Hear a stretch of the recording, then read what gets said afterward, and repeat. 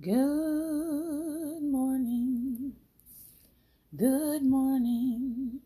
to you. Good morning to you.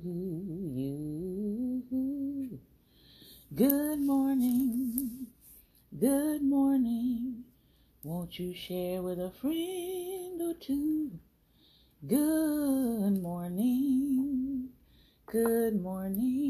to you.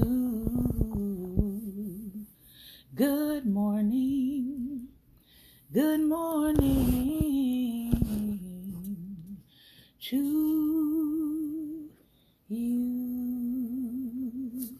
and many more. Good morning, and welcome to Daring Dialogues. I am your host today, Shantae Charles. I hope that you have been having a great and wonderful day. Listen, it is good to be back.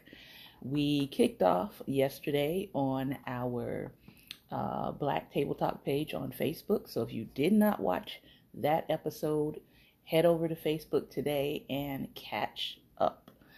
We were talking all things Black politics and Black issues and concerns that are happening in real time. So today we are hopping back in. It is Wednesday, and if you've been following us for any length of time, you know that Wednesdays we focus on relationships, and we've been focusing on our relationship with ourselves this season. So this is season 12. This is part 2 of season 12, and this is episode 52. All right, so again, if you've been with us any length of time, today is Wednesday, Relationship Wednesday. Tomorrow will be Theology Thursday, Thinking Thursday, where we dive into all things spiritual. Fridays is usually our health and finance and wellness segments that we'll be doing.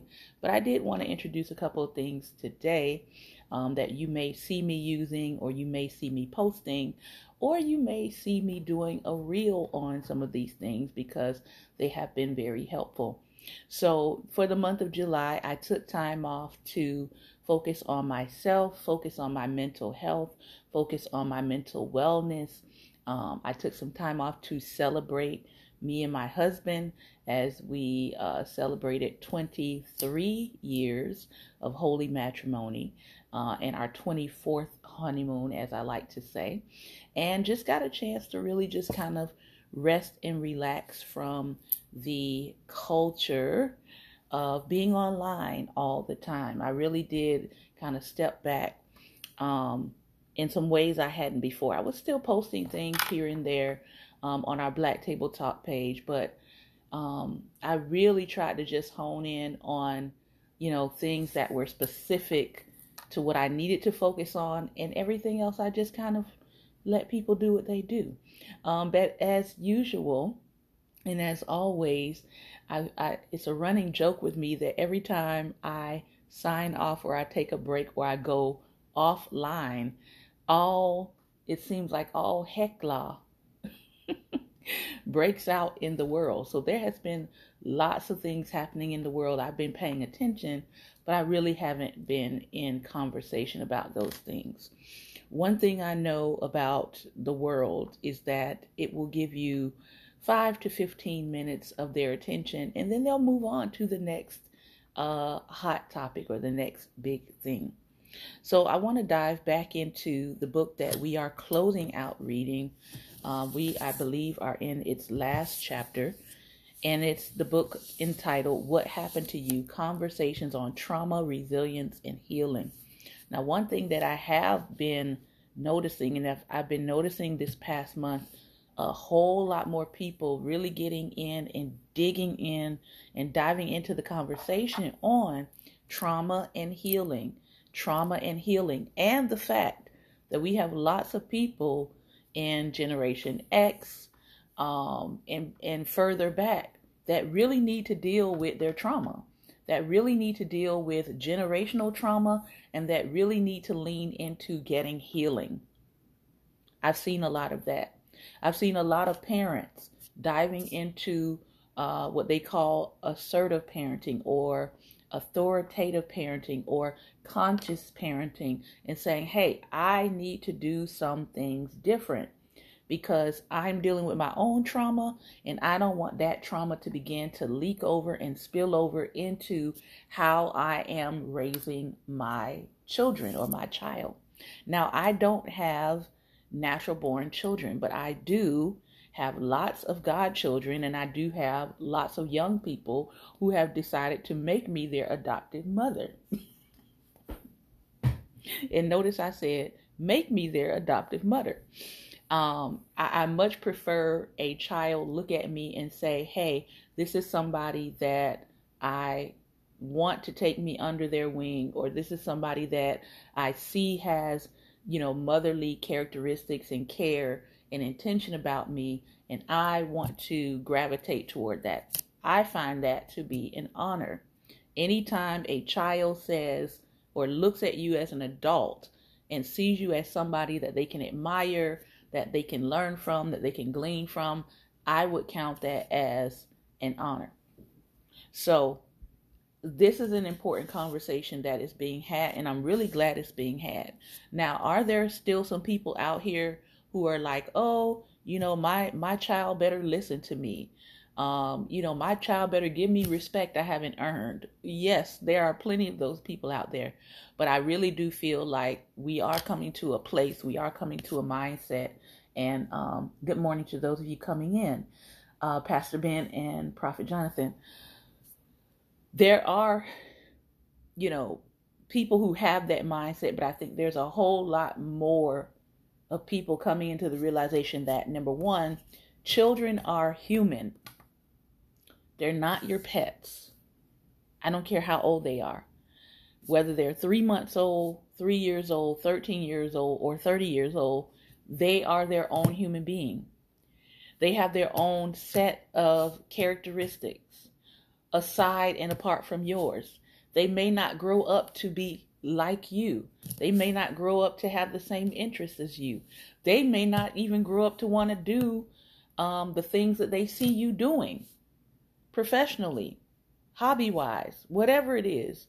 And so I really do appreciate the fact that a lot more parents are recognizing that, hey, my child is an individual.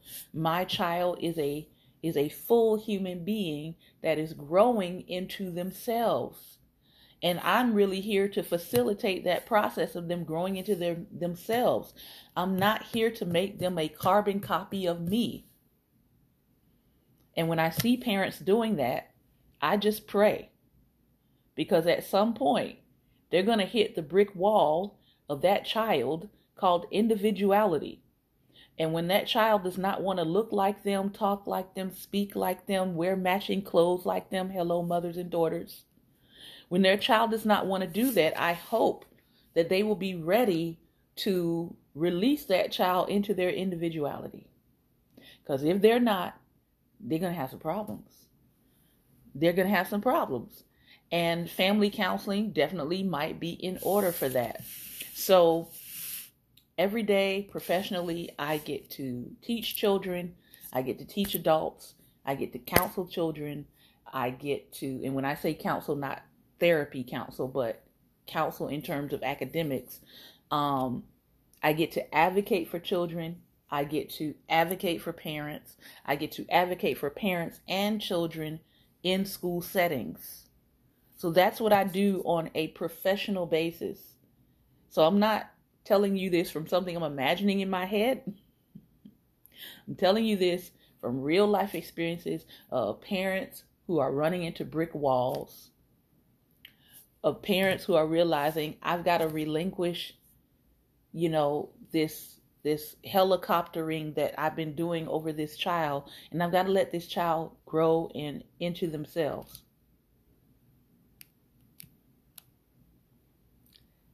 I've got to trust that what I've taught my child about life,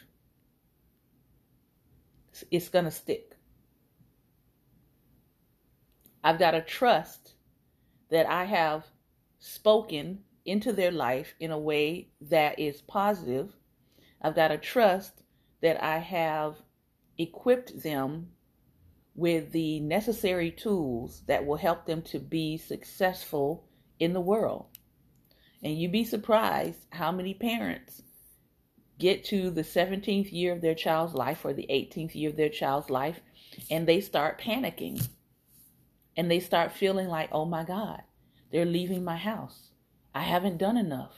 I haven't said enough. I don't feel like I've given them enough skills. And in that panic, they go into this clamping down or this locking down on the child, which of course is not going to work, as the child is looking at the door called freedom into adulthood. And so these are the kinds of things that you have to start thinking about as a parent. Now, some people start thinking about this the moment that the baby pops out and is put in the crib, and they just look down at their child and they're like, oh my gosh, I've got 18 years to put into them and to instill into them the things that they need to be successful in this world. And then some parents, they wing it, and then they get to year 17 and realize, oh my God, I've been winging it. I've been just kind of moseying along and thinking that by osmosis that my child is going to learn some things that they need to learn. And I realize, I've left quite a bit off. So now I've got a year, I've got 2 years to kind of pour into them things I should have, maybe been pouring into them once they hit their adolescent years, their teenage years, their puberty years. So I try not to judge every parent by what I've seen with 1 or 2 parents. But I will say this, I think it's a good thing that more parents are waking up to the fact that their child is a whole child, not a half child, not their property, not someone to quote unquote boss around, not someone to make into your slave to just do things for you. They're a whole human being. They're a whole person. And they are intaking and they are taking in all of the different things that they're learning from you. They're learning whether or not they're going to care for themselves or whether they're going to be just dependent on you to do everything for them. They're learning whether or not they can use their voice or if it's safe to use their voice around you, or they have to hide their feelings because you can't accept the truth coming out of a child because you don't see them as a whole person. So they're learning that. They're learning from your example of what to do and what not to do. They're learning whether or not they have a voice or not.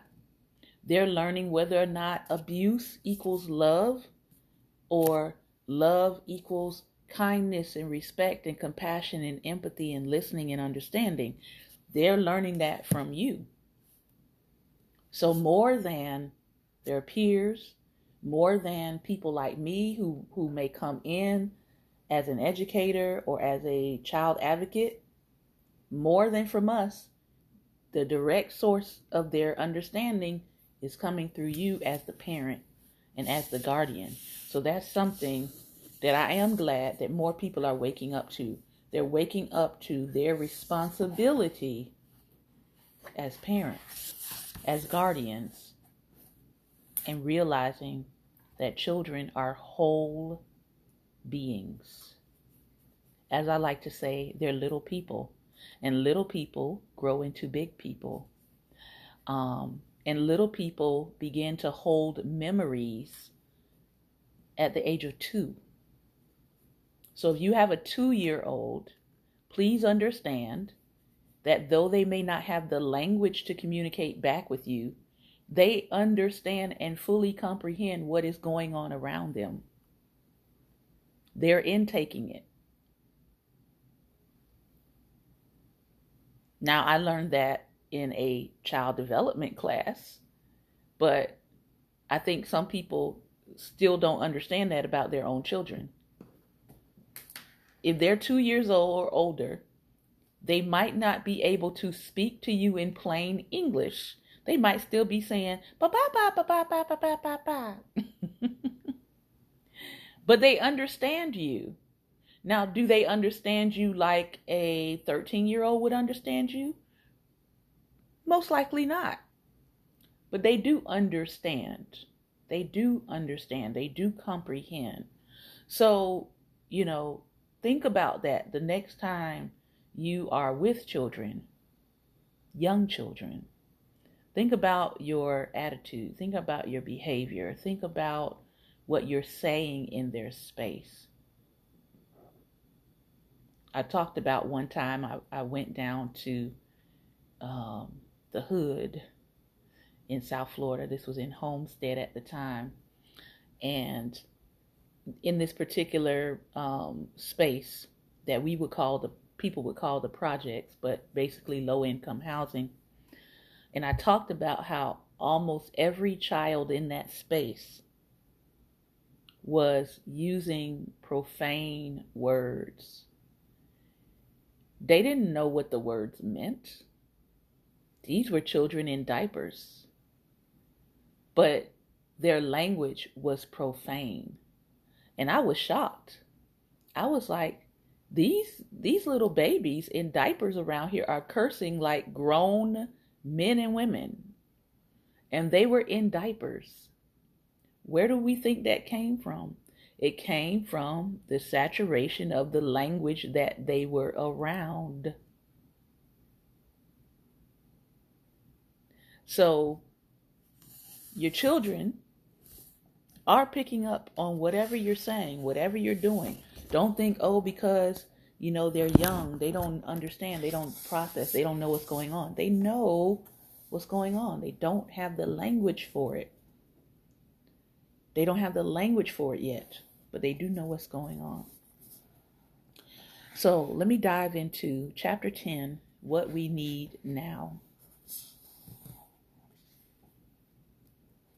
And this is Oprah giving her own story synopsis at the beginning. We'll probably read just a few minutes.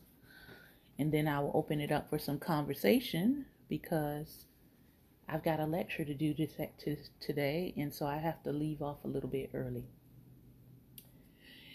Years ago, I played the character of Seth in the film version of Toni Morrison's searing novel Beloved.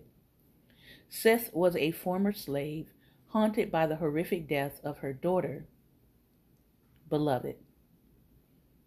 She was a former slave haunted by the horrific death of her daughter, Beloved.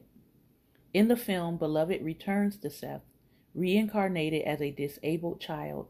Seth takes her into her home. For the rest of her life, Seth does penance to Beloved as their relationship becomes more and more debilitating and intertwined. One day we were shooting a scene where Seth was supposed to tuck Beloved into bed. The only instruction I got from the director, Jonathan Demme, was, "Okay, tuck her in." And so I walked to each corner of the bed and folded the blanket down perfectly and tucked it under the mattress. "Cut," Jonathan yelled from behind the camera. "Oprah, you're not tucking her in." And so I repeated the process more purposefully, tucking each corner of the blanket under the mattress. "Cut!" Jonathan walked over to me. "What are you doing?" "I'm tucking her in." I could feel a mix of fear and embarrassment rising inside me, but I didn't know why. He said, "You're making the bed, not tucking in your daughter for bed." In that moment, something clicked, deeply. I stared at Jonathan.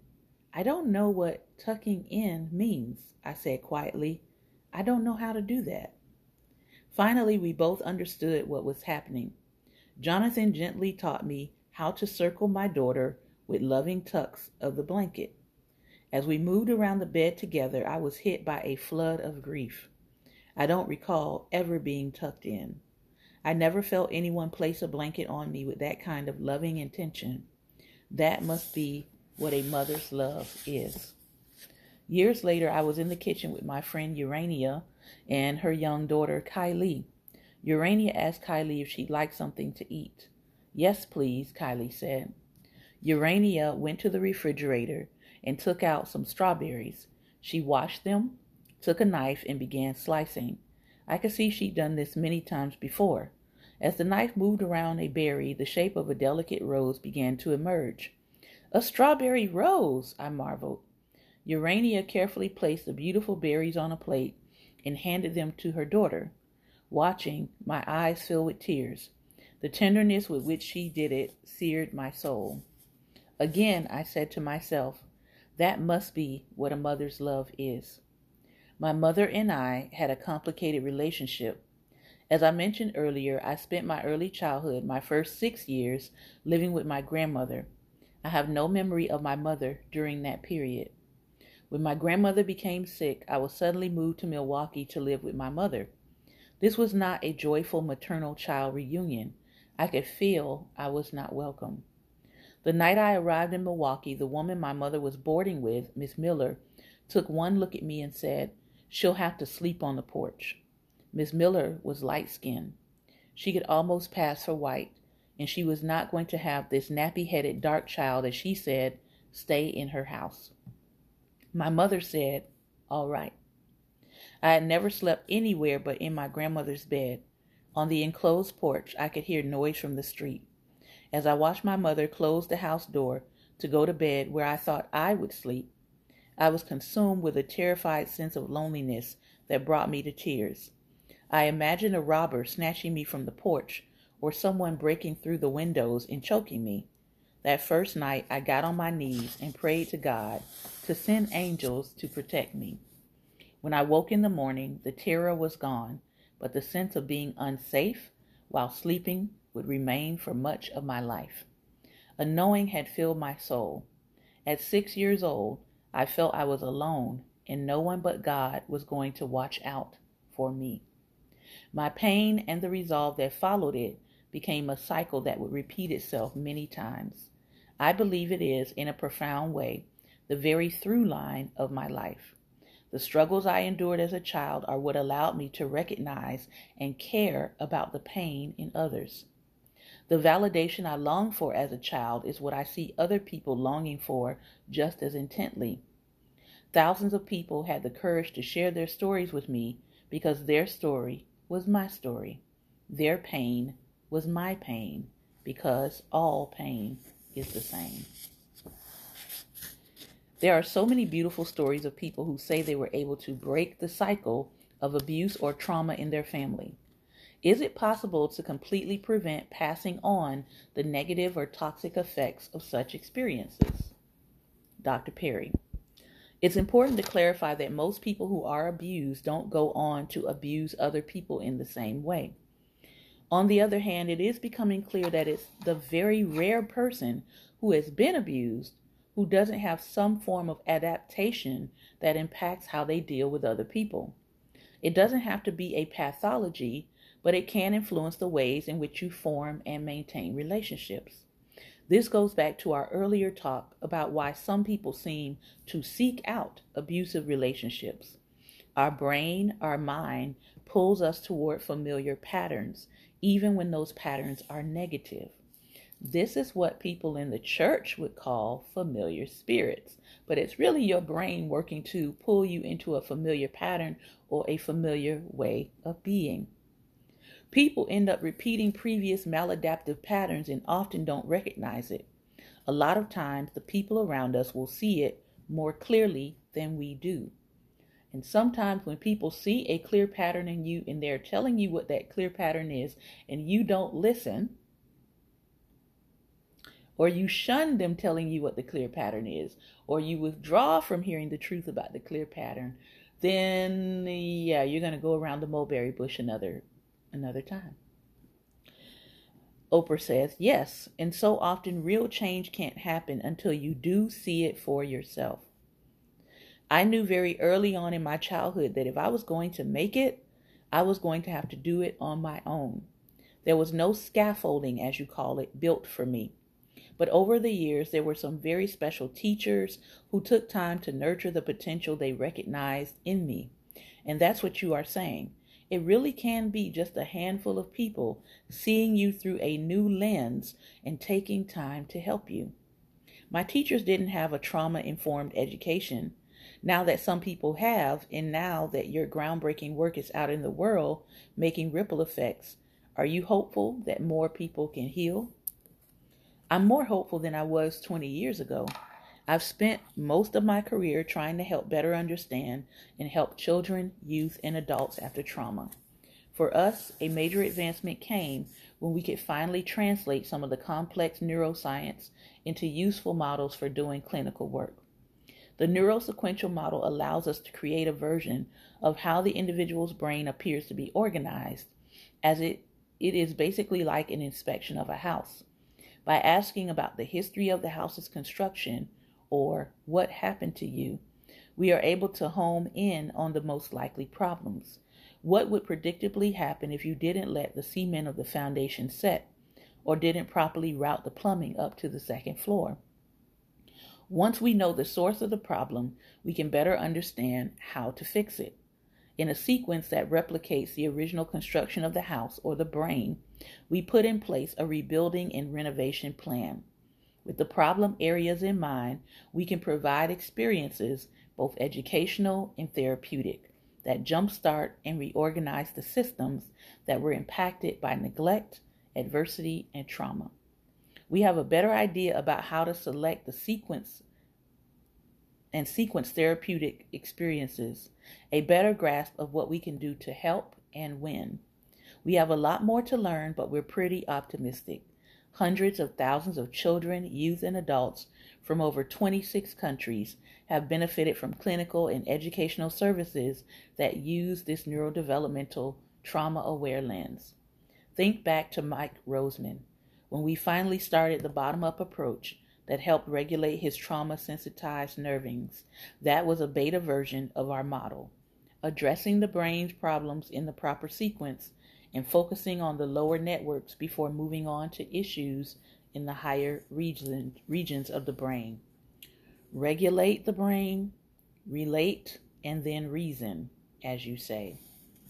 Let me give you one additional, even more detailed example of how this works. About 20 years ago, we were asked to see Susan, a 7-year-old girl who'd been adopted at age 2. Her behaviors were overwhelming her parents, teachers, and therapists. At age 2, when she was adopted, Susan was nonverbal, had sleeping problems, prolonged temper tantrums, staring spells, and self-mutilation behaviors, like scratching her face and picking at her skin until it bled.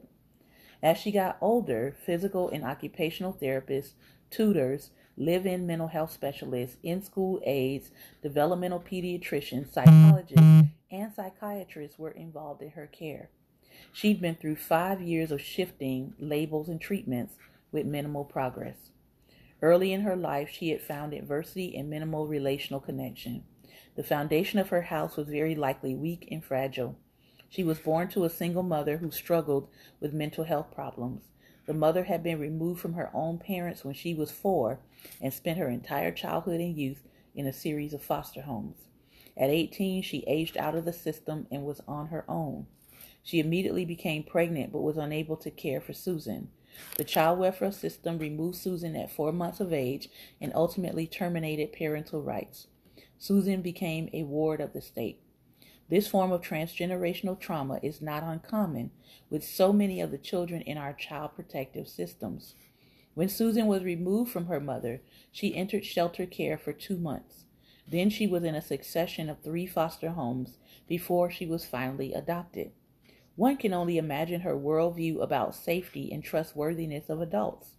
The process of building her house was continually interrupted. The wiring, plumbing, and framing were all impacted by a 2-year span of unpredictable, uncontrollable, and extreme activation of her stress response systems.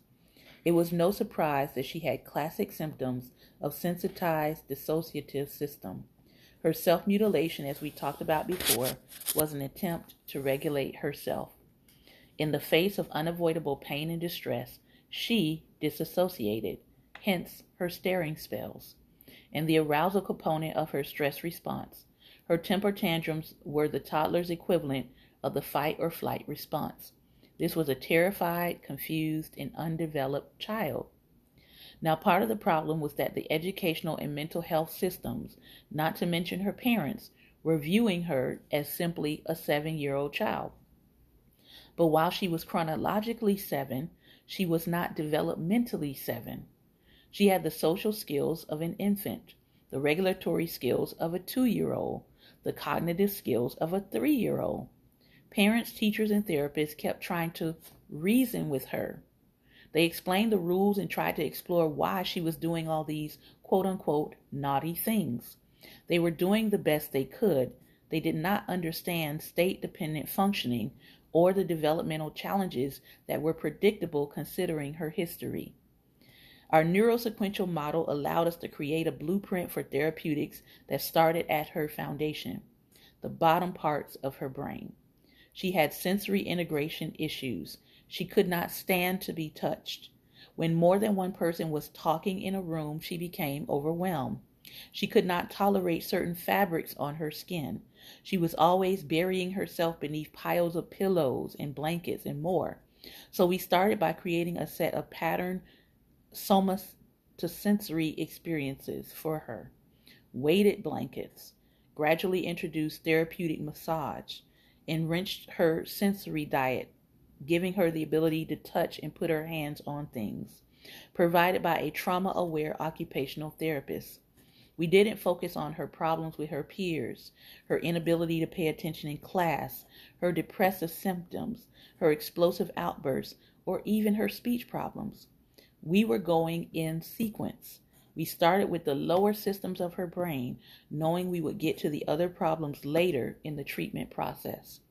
A key part of this approach is to help parents, help teachers, and clinicians know the stage and watch the state of the person. Meaning, we want to help them learn what the child's actual developmental capabilities are, what actual stage of development they are in, as opposed to their chronological age. And we want to help them become aware of the child's state dependence. We encourage them to ask themselves, is this child in a state where they can effectively hear what I'm trying to say or teach? I run into this a lot, and I'm going to stop here. We will come back to Susan's, what happens in the process of her approach. But I continually and consistently see this with parents. Your child's age and their developmental age may not be the same. So you might be trying to get your child to do or hear what it is you're saying, and developmentally, they're not there yet. Their understanding is not there yet. Their processing level is not there yet. And so you have to be, the word we often tell adults, you have to be patient. Patient with your child. All right, I am going to stop right there. I've got about 10 minutes where we can conversate. I will hold off on what I was going to show you all. I'll probably do it on Friday. I will have more time then. Remember, Friday will be on at 12:05 as opposed to 11. But if you want to come on and join me in conversation today, please click on the add button that has the 2 people, and I will bring you on. But today's conversation has really been about trauma. It's been about resilience, and it's been about how do we process that as adults? How do we process that as caregivers, as parents, as guardians, as advocates? How do we process that for ourselves? And how are we processing that with the children that are in our lives?